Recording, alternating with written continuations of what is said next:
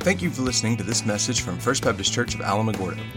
More information about First Baptist Church can be found at www.fbcalamo.com.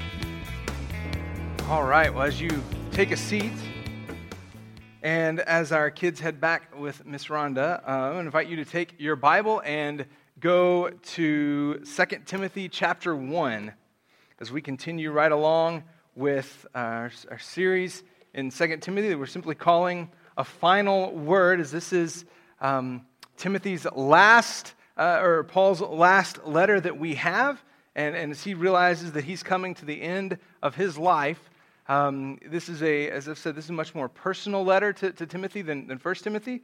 1 Timothy really addressed Timothy as pastor at Ephesus, and this letter is really addressed to Timothy as Paul's son in the faith. Much more personal, much more intimate letter. And yet, still dealing with some life and ministry issues because sometimes pastors, personal life and ministry life kind of blends together sometimes. And it's hard to separate the two out. And Paul understands that.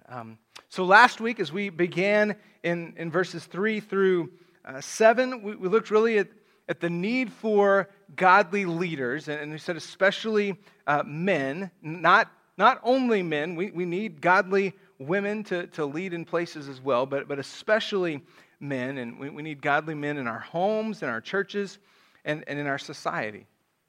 We talked about how Paul had poured into Timothy, how Paul reminded Timothy of the heritage of faith that existed in his own family. And then Paul really served as a mentor and discipler to Timothy, and now Timothy is doing that to others. And so we saw about this legacy of faith that's being carried on in the life and work of Timothy. And this morning, we're going to shift gears just a bit, because that's where Paul shifts, and we're going to talk about the reality of suffering in the life of Paul and also in the life of all believers. And what we're going to simply see this morning is that the gospel is worth living for and even, yes, worth dying for. And that's what we're going to see in the life of Paul. So if you have 2 Timothy chapter 1, beginning of verse 8, let's stand together as we read the word of the Lord. 2 Timothy chapter 1, starting in verse 8. Paul says, "So don't be ashamed of the testimony about our Lord or of me, his prisoner. Instead, share in suffering for the gospel, relying on the power of God.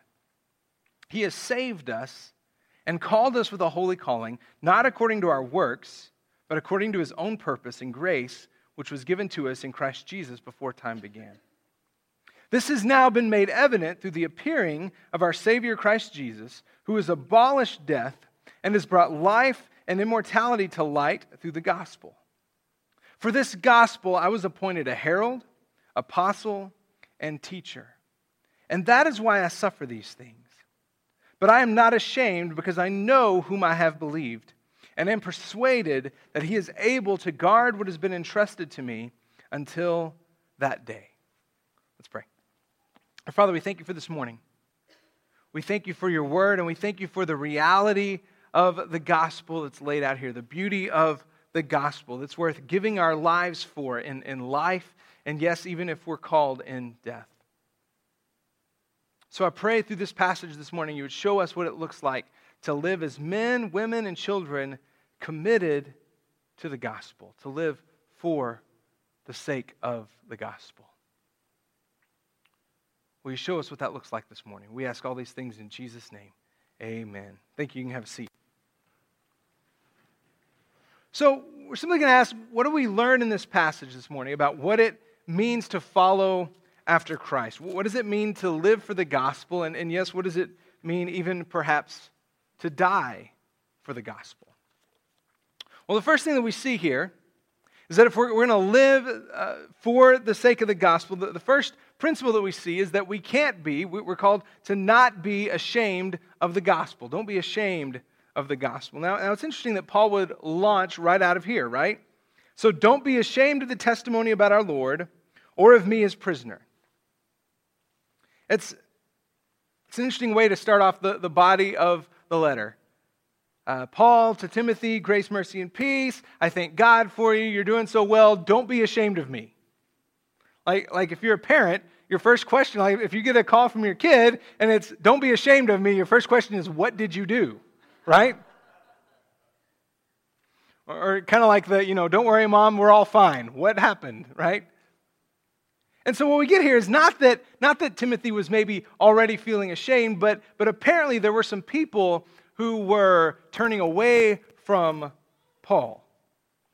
Apparently there were some folks who were already deserting him because of the stigma that was attached to being associated with a man who was in prison and awaiting execution. Suddenly it wasn't comfortable for folks to be associated with Paul. Maybe there was some fear that was creeping into their lives. Well, you see what's happened to Paul. If we're still aligned with him, it could very well be that we're going to be treated the same way that Paul was. And so what we see in this letter is even in chapter 1, verse 15, Paul says that all those in the province of Asia have deserted me, including Phygelus and Hermogenes. And then towards the end of the book, in chapter 4, verse 10, Paul says that Demas has deserted me since he loved this present world. So while Paul's not trying to insinuate here that Timothy's ashamed of him or that he's about to desert him, this is a reality that Paul's experienced. And he's reminding Timothy of the importance of not just not being ashamed of Paul, but not being ashamed of the gospel. Because Paul will say, the reason I am suffering is for the sake of the gospel. I'm in chains because of the gospel, as we'll see here in just a minute. So the question then, if Paul in verse 8 says, don't be ashamed of me, don't be ashamed of the testimony about our Lord or of me as prisoner. Instead, share in suffering for the gospel, relying on the power of God. So the question is then, how can we share in suffering for the gospel? Because that doesn't sound like much fun. I don't know about you, I have an aversion to suffering, right? I mean, and everything in our society is built around trying to relieve suffering of some sort, right? You go to Walmart and there's a whole section in the pharmacy department that's called what? Pain relief, right? We don't like to suffer, and we want to alleviate suffering wherever we see it, in not only in our lives but in the world around us. So the question then is, can you and I really be people who have the power to willingly suffer for the gospel? And to that I would simply say, well, on our own, no, we can't. On our own, you can't and I can't. But thankfully, as followers of Christ, we don't have to do it on our own, because right after Paul calls Timothy to share in suffering for the gospel, he gives us what I think is the key: relying on the power of God. So on my own, in my own power, I don't have the ability to suffer. But if I rely on God's power, I can. In fact, one of the most well-known verses, and one of the most well-known and also one of the most often misquoted and misused verses in the entire New Testament is probably Philippians 4:13. You might know it, right? I can do all things through Christ who strengthens me. We like that verse. We'll slap it on coffee mugs. We'll put it on T-shirts. We'll put it on football helmets, right? It's a catchy verse. We'll put it up in our teenager's room, with like a picture of like a silhouette making a jump shot or something like that. I can do all things through Christ who strengthens me. Well, the problem when we rip that out of context is that we miss that Paul's actually talking about that in relation to what he's experienced in life. As we back up just a verse, he says this in Philippians 4:12. I know both how to make do with little, and I know how to make do with a lot. In any and all circumstances, I have learned the secret of being content, whether well-fed or hungry, whether in abundance or in need. I am able to do all things through him who strengthens me. And so that doesn't just apply, right? Like when the ball's in my hands with 2 seconds left, I can do all things through Christ who strengthens me. I can nail the 3/4 court shot to win the everything. It's not quite what he's getting at there. He's saying what Christ strengthens me to do is to live wherever I find myself in his strength. Whether that's in plenty or that's in need. Whether that's in times of freedom or times of suffering and persecution. So throughout Paul's entire life, as he looks back at this point, he says, I can do all things through Christ who strengthens me. This is important when you realize that even as he's writing the letter to the Philippians, he's writing from jail. And this book, which primary theme is joy, he writes as he's most likely chained to a prison guard in the dungeon of a prison. And this is what would lead him to write in Romans 1, 16 and 17, these words that may be familiar to you as well. For I am not ashamed of the gospel, because it is the power of God for salvation to everyone who believes, first to the Jew and also to the Greek. For in it the righteousness of God is revealed from faith to faith, just as it is written, the righteous will live by faith. See, Paul's not ashamed of the gospel because he knows what he was saved from. He understands who he was before Christ got a hold of him. We'll look at his testimony a little bit later this morning, but Paul understands that God called him out of darkness into marvelous light, as Peter will later write. He's even willing to suffer pain, to suffer imprisonment, and even death for the sake of the gospel, because he understands the gospel's power.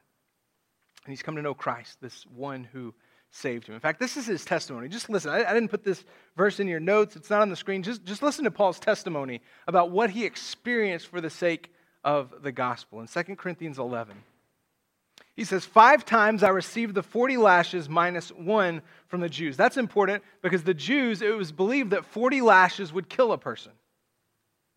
And so a frequent sentence was 40 lashes minus 1. The idea being that we are literally beating you within an inch of your life. And Paul says he got that 5 times. 3 times I was beaten with rods. Once I received a stoning. 3 times I was shipwrecked. I have spent a night and a day in the open sea. On frequent journeys, I have faced dangers from rivers, dangers from robbers, dangers from my own people, dangers from the Gentiles, dangers in the city, dangers in the wilderness, dangers at sea, and dangers among false brothers. Toil and hardship, many sleepless nights, hunger and thirst, often without food, cold, and without clothing. And he doesn't stop there. Listen to this. He goes on. Not to mention other things, there is the daily pressure on me, my concern for all the churches. Okay? So he just mentioned all these things. I've suffered the 5 lashes minus 1. I've been beaten with rods. I've been stoned. I've been shipwrecked 3 times. Dangers everywhere I go. And on top of that, I got to put up with y'all. That's Kyle's, right? That's paraphrase of what he's saying there. There's the daily pressure on me from all the churches. I got to worry about all you people too. And yet, as he's going through this isn't like he's complaining about it. It's not like he's groaning and having a pity party, woe is me that I've had to do all this. There's a joy behind this. A joy that he understands because he's been counted worthy to suffer for the sake of the gospel. And at the end of his life, as we'll see here in a few weeks, towards the end of 2 Timothy, he says, I've fought the good fight. I've finished the race. I've kept the faith. It's not been easy, but I've been able to do that in God's strength and in his power in my life. Folks, listen, don't be ashamed of the gospel. It's the power of God to save. And listen, at the end of the day, the worst thing that can happen to us in this life is that we lose our life. And Paul tells us to live as Christ, to die as gain. At the end of it all, if we are followers of Christ, even if our faith leads us to the end of this earthly life, we win. Not because of how good we are, but because of how great God is. But there's a second piece to this too that I want us to understand. Not only are we not to be ashamed of the gospel, but Paul would also say, don't be ignorant of the gospel. See, here's the truth, right? If we as followers of Christ are unsure whether or not the gospel is worth living for and whether or not it's worth dying for, then I'm afraid we've simply misunderstood the gospel. Because for Paul, there was never a question. Let's read this starting in verse 9. He says, and we'll go through the first half of verse 12. It says, He has saved us and called us with a holy calling, not according to our works, but according to His own purpose and grace, which was given to us in Christ Jesus before time began. This has now been made evident through the appearing of our Savior Christ Jesus, who has abolished death and has brought life and immortality to light through the gospel. For this gospel I was appointed a herald, apostle, and teacher, and that is why I suffer these things. In fact, at the end of the section, Paul, just after he laid out the truth of the gospel and what God has done for us, he says, that's why I suffer these things. Because he understands what God in Christ Jesus has done for him. He understands how he's been rescued from being an enemy of God to one called by God to spread the gospel. So then what is this gospel? If we're not to be ignorant of it and yet we're not to be ashamed of it, what is it? Let's make sure that we're using the same language here. What is the gospel? And I think it's simply 3 words that he uses in the beginning of 4 words in the CSB in the beginning of verse 9. He has saved us. What's the gospel? The gospel's simple. It's God saves sinners. Now, that's only good news if you're a sinner. The good thing is the Bible tells us that everybody's a sinner, right? So listen, the gospel's good news. God saves sinners. But what's even better than that is that He doesn't save sinners because of anything that's inherently good in us. Like God did not look at you one day and say, man, they've got some awesome qualities. Like I better save them because they'd be a really valuable asset for my kingdom. And there are some things in the kingdom I'd like to do, but I can't do it until this person gets saved. No. It's not the way God operates. God doesn't need you or me to accomplish anything. And yet He chooses to use us. In fact, down here, Paul says that it's not according to our works in verse 9, but according to His own purpose and grace, which was given to us in Christ Jesus. And look at these 3 words, before time began. So I think we need to understand that sending Jesus to earth to be the Savior of the world was not some last-minute plan B that God had to concoct after Adam and Eve sinned. Like God wasn't up in heaven just kind of twiddling His thumbs and all of a sudden going, what are they doing? He knew exactly how this was going to play out. From before the moment that He created Adam and Eve, He knew they would reject Him. And He knew the lengths that He would go to rescue His people. He knew the pain it would cause Him. He knew what it would be like to send His only Son. And because of His great love for His people, He did it anyway.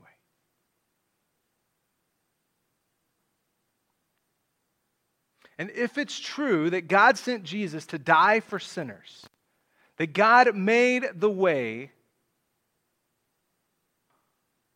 for those who were hopeless, this is the best news the world has ever seen or heard. And so listen, maybe you're here this morning and you've simply lost sight of this somewhere along the way.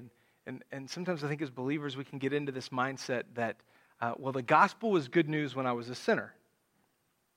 But now since I've become a believer, isn't it time that we move on from this? Shouldn't we be going into deeper truths and let's dive into Revelation and figure out what all that means. And then I'll be a mature Christian. No, listen.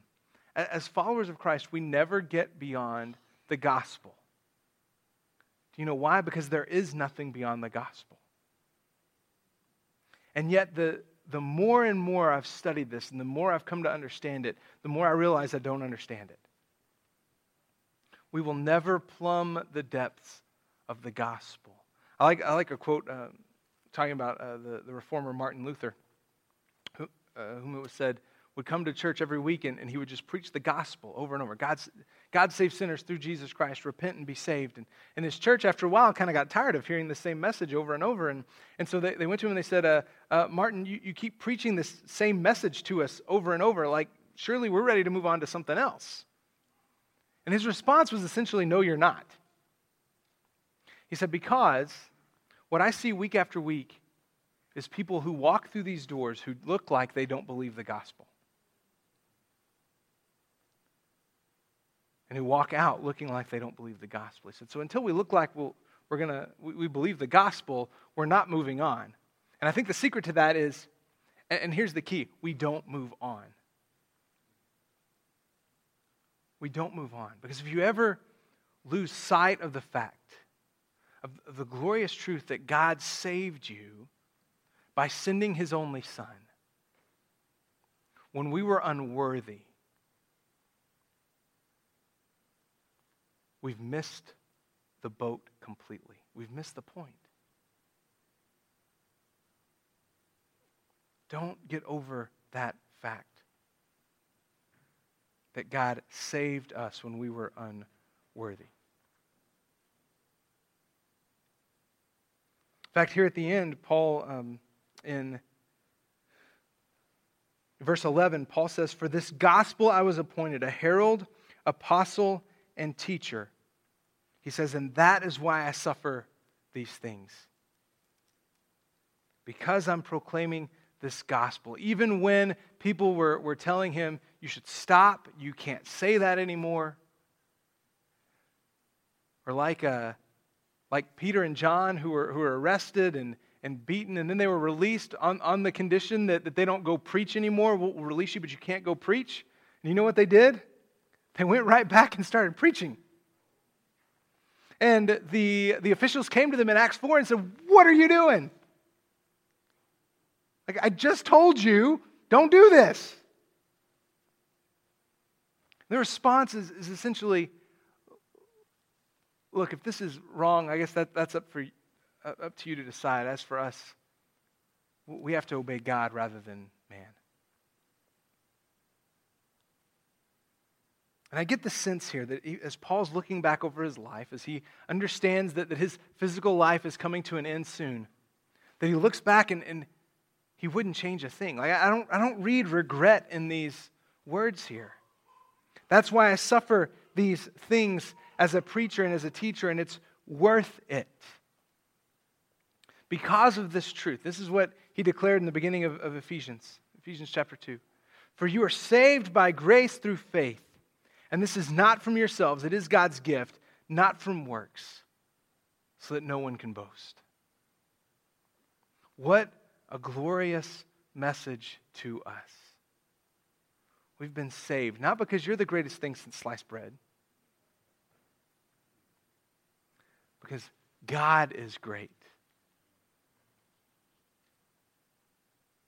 God doesn't need us to be awesome, because he is awesome. And here's the last thing for us this morning, in the second half of verse 12. I believe Paul would tell us to be confident in the gospel.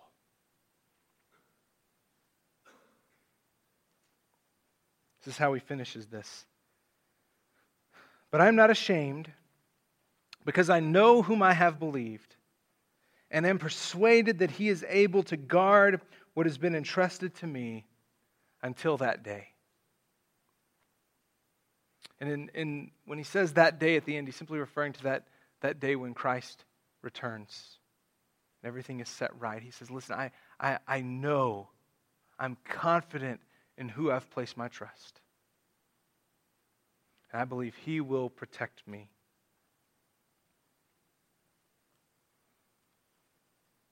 And even with the suffering that he's endured, he's convinced that God has not forgotten him. He's convinced that Almighty God will save him. If not physically in this world, he will rescue him spiritually in the next. This is Paul's Paul's testimony in 1 Timothy. This is Paul's testimony. This saying is trustworthy and deserving of full acceptance. Christ Jesus came into the world to save sinners, and I am the worst of them. But I received mercy for this reason, so that in me, the worst of them, Christ Jesus, might demonstrate the extraordinary patience as an example to those who would believe in him for eternal life. Why would Paul say, I'm not ashamed? Because I've know whom I've believed in? And I trust that he's got this? It goes back to who he was before he became a believer, because he understands what God did in his life. He understands the transformation that happened on the road to Damascus. When he was on his way to arrest Christians, not expecting he was going to become one on the way.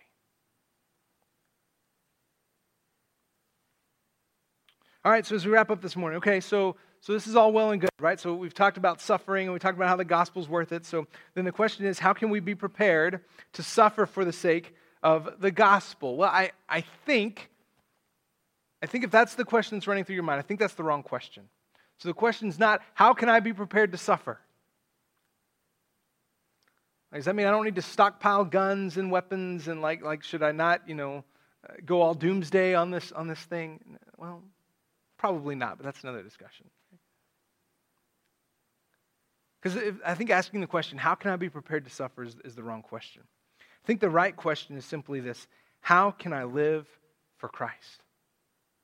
How can I live for the sake of the gospel? Because if we learn to live for the sake of the gospel, suffering for it won't seem like such a large task. So some things I want us to understand really quickly about suffering. First of all, I believe suffering for the gospel is supernatural. It's not something that you and I can do on our own. It's only something we can do as we are empowered by the Holy Spirit inside of us.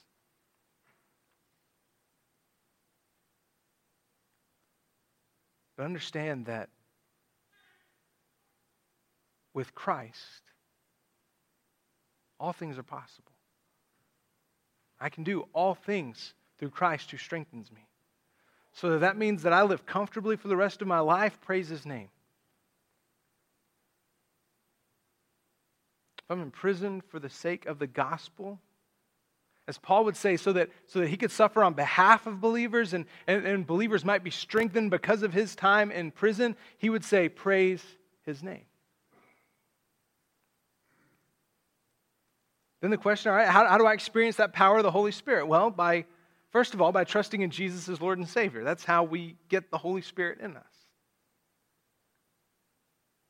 By turning from sins and trusting in Jesus. And then progressively, as we come to know Christ, the plans that he has for us, we come to walk in and walk alongside the Spirit. And I think it's important, too, that to understand that we never suffer alone as believers. The Bible gives us a history of people who've known Christ and have served him and who have suffered for him. And in fact, in one chapter in Hebrews 11, that reminds us of many of the Old Testament saints who lived their lives by faith, which oftentimes brought suffering. In the local church, we have other believers who are called to weep with us when we weep and to rejoice with us when we rejoice, to suffer with those who suffer. See, the blessing of the local church isn't just that we show up on a Sunday morning and check in and ask everybody how the week was. The design of the local church is that we would have a community of other believers to walk alongside in life, in the ups and in the downs and everything in between.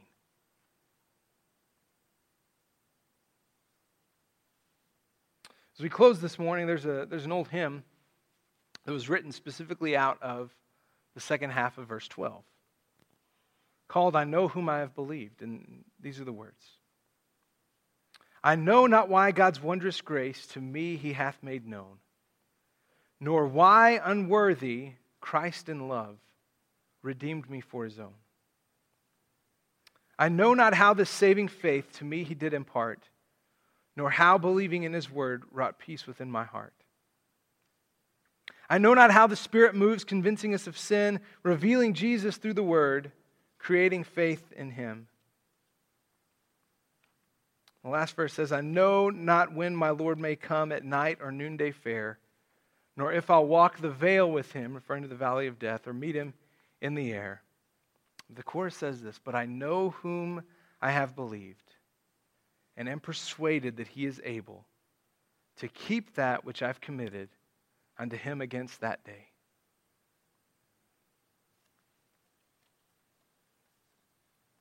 There are a lot of things in life that we don't know, right? How does the Spirit move in us and change hearts? How does he move us from death to life? How exactly does that play out in our lives? I don't have the answer for that. But I know he does it. As unworthy sinners, trust in him. And I know whom I've believed. I'm convinced that he is working in me. He's working in you. He's working through this body that we call First Baptist Church to shape and mold us into the image of Christ, individually and together. And I'm persuaded that he's able to continue that until the day of Christ Jesus. Let's pray. Father, we thank you for this morning. We thank you for the blessing of your word and the blessing of seeing the stories of men and women that have gone before us. I thank you for the courage and the joy that we see here in the life of Paul, even as he's suffering for the sake of the gospel. And I pray that would give us confidence this morning. To know that no matter what we face in life, whether that's physical health issues, whether that's suffering that comes because of persecution, that you are faithful. And that in our suffering, whatever form that may take, we would boldly declare the gospel.